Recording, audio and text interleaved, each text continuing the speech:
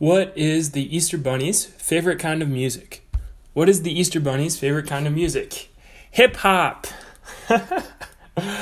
Good morning, ladies and gentlemen. This is your podcast for religion for scripture class with Mr. Shovlin for Friday, the 17th of April, 2020. It's great to be back with you all again today. Today we are going to begin class with prayer. So I encourage you to find a seated and a restful position or a standing and restful position, and to take a moment to free your hands of anything that might be in them and to close your eyes. Let us remember that we are in the holy presence of God. In the name of the Father, and the Son, and the Holy Spirit. Amen. I encourage you, ladies and gentlemen, to call to mind something that you are grateful for in the past 24 hours.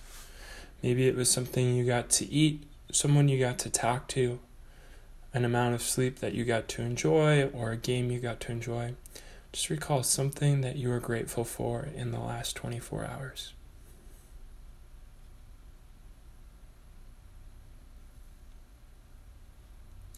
Now I also invite you to recall something that you're struggling with a lot right now. Maybe it's something that's causing fear, causing you to lose contentment or peace. Call to mind that thing right now. Just observe it. Don't judge it yet. Now, with knowledge of the things that we're grateful for and also the things that we're struggling with, we move to a prayer for peace. And I encourage you, if you're able to, ladies and gentlemen, to go to Google Classroom and pause the podcast so you can follow along with me. We're looking at the prayers for Thursdays and Fridays classes that I posted on April 15th. So if you go to that Google Classroom page and then you scroll down to the second page, we're going to pray the prayer titled, God Grant Me the Serenity. So you can join in with me if you have it up. Otherwise, you can just close your eyes and listen along. God, grant me the serenity to accept the things I cannot change, courage to change the things that I can, and the wisdom to know the difference. Living one day at a time, enjoying one moment at a time, accepting hardship as the pathway to peace. Taking as Jesus did this sinful world as it is, not as I would have it, trusting that he will make all things right if I surrender to his will, that I may be reasonably happy in this life and supremely happy with him forever in the next. God, our loving Creator and Father, we bring before you our prayers and our concerns, our prayers of gratitude as well. Help us to be grateful and aware of your blessings each day, and help us to put our trust in you amid the challenges that we face. We pray for all those most in need of prayers, for those petitions that we have made known to others and those in the silence of our heart. St. John Baptist de La Salle, pray for us. San Miguel, pray for us. Saints Francis and Dominic, pray for us. Live Jesus in our hearts forever. In the name of the Father, and the Son, and the Holy Spirit. Amen. Great. Announcements for the day. Today, we do have a survey in Google Forms for class. It shouldn't take you much more than 3 minutes. Please do fill that out and complete it. It helps me to help you to make this class as good as it can be during our time of remote learning. So take the Google Forms survey today. Por favor. Muchas gracias. Secondly, we do not have class on Monday. We have a spring holiday, so no class on Monday. I hope that you enjoy that. And if you want something to do in regard to scripture, you can do a extra credit Old Testament challenge, which we've talked about a little bit before. The details of that are posted in Google Classroom. If you're interested in doing the challenge but you don't know what book to choose, email Mr. Shovlin and I will give you recommendations of books that you might enjoy. And lastly, next Wednesday, we will have another Google Hangout that counts toward credit in class. It's a great way to earn credit for your participation for that day of class, and we're going to do this again every Wednesday from noon to 2 o'clock as long as we have remote learning. And it's also a chance to get to hang out with Mr. Shovlin and your classmates, which we don't get to do as much because we're away from school. Those are our announcements for the day. If you have any questions, please let me know. Today, we are applying the principles of the upside-down kingdom, so what we looked at yesterday, to 2 different images of art of the prodigal son. We're applying the principles of the upside-down kingdom to two different images of art of the prodigal son. So what we're going to do today is we're going to review the story of the prodigal son that we began to read yesterday, and then you are going to create your own document.